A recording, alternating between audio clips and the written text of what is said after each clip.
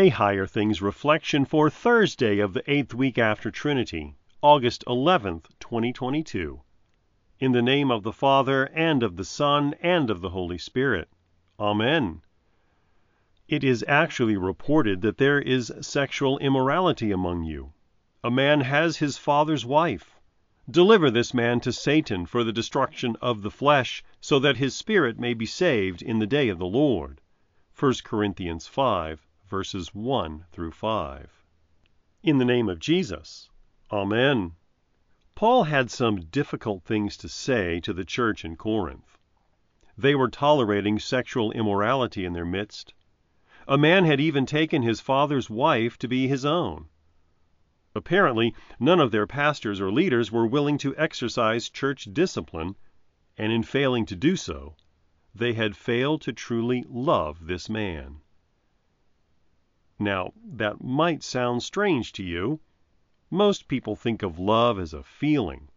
We feel loved when those around us do and say things that make us feel good, and we conclude often that it would be unloving to ever say anything that might make a loved one feel bad. Even though the Bible speaks of reproof, rebuke, and correction according to God's Word as loving acts, we find ourselves hesitant to do such truly loving works for fear of being unloving.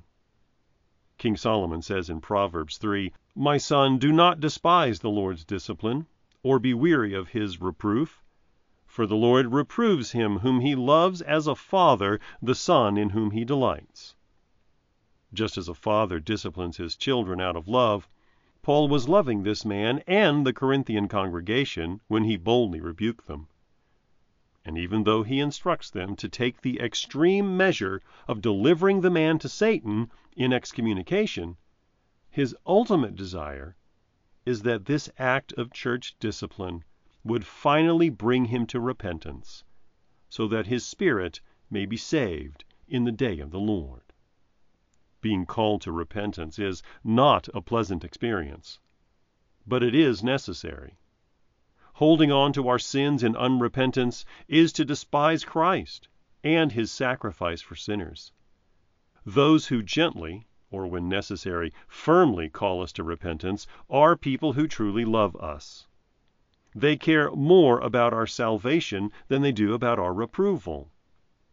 Let us thank God for them, heed their loving rebuke, repent, and return to Christ our Savior, who has delivered us from our sins and freed us to walk in newness of life.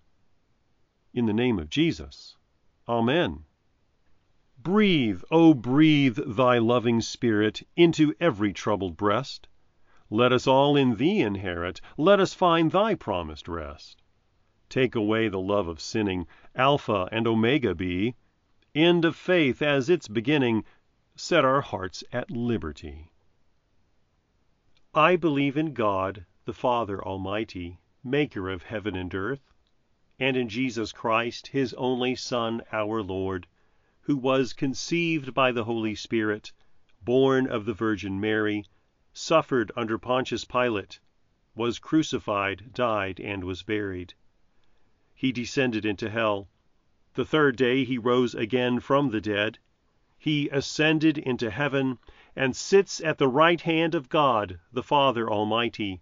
From thence he will come to judge the living and the dead.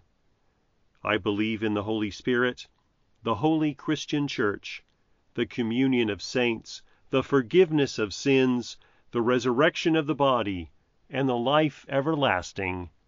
Amen.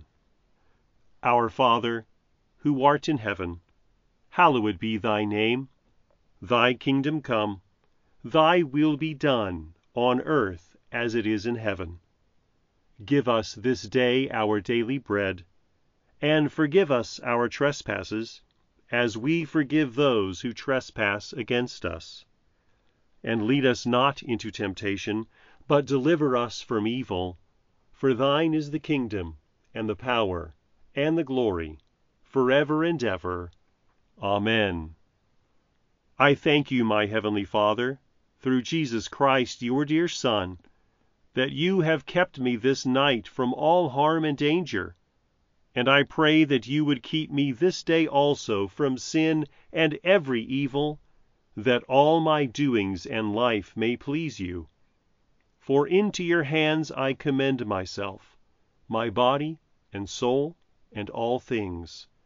Let your holy angel be with me, that the evil foe may have no power over me. Amen. Higher Things Daily Reflections are free, just like the Gospel, but they exist and grow from your generous contributions. All donations are tax-deductible. If you would like to contribute to the work of Higher Things and support these daily reflections, log on to www.higherthings.org/reflections for more information. Christians need to aspire to being people of the faith. Not just any will do. In Faith Misused, Dr. Alvin Schmidt shares his case for a Christian reclaiming of the word faith from its ambiguous modern uses. Faith Misused, now available from Concordia Publishing House.